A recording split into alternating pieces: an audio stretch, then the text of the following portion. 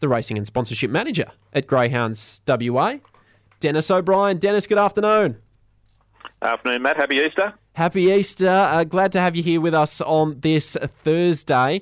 So a big weekend ahead. Firstly, though, we have to know how we did last week.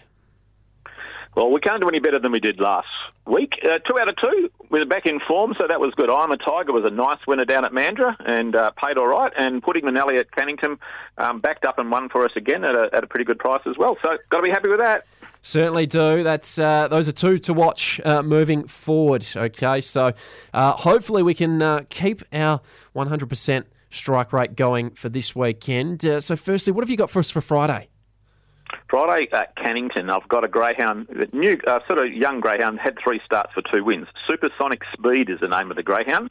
So race 2, number 2, Supersonic Speed. Now this race is only a 380-metre race, and looks like this greyhound's got a lot of early pace and probably can't run out the longer journeys. Looks like it gets tired when it gets past about 300 or 400 metres. So 380 is probably perfect for it at Cannington. Was a nice winner there last week in 21.87, so a nice quick time for Supersonic Speed. So I think we'll butter up with her on Friday night. So race 2, number 2, Supersonic Speed, probably only be even money, sort of 2 to 1, but one worth following, I think. For Friday in Cannington, race 2, number 2, that's Supersonic Speed. All right, and what about for Saturday?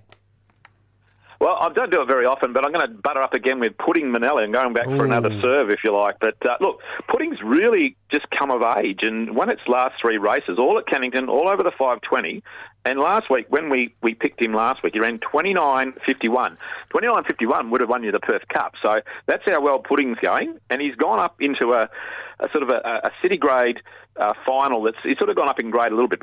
Same grade he won last week, but there's 8 of them in about the same sort of level. So you probably get sort of $2 or $3 again. So winning form is good form with Pudding. So I'm going to stick with him. Race 5, number 4, Pudding Manelli. Race 5, number 4, Pudding Manelli. That's for Saturday in Cannington. And if you missed the prior one, race 2, number 2 for Friday, that's Supersonic Speed. Dennis, before I let you go, what's coming up at Greyhounds WA over the Easter weekend? Easter weekend, we've got one of our greyhounds, which I have mentioned before. Pudding's brother, Custard Manelli, had qualified through for the Group 1 final of the Golden Easter Egg over at Wentworth Park. So he goes around Saturday night at Wenny Park, box 2 as well. So, look, probably not the best in the litter, Custard Manelli.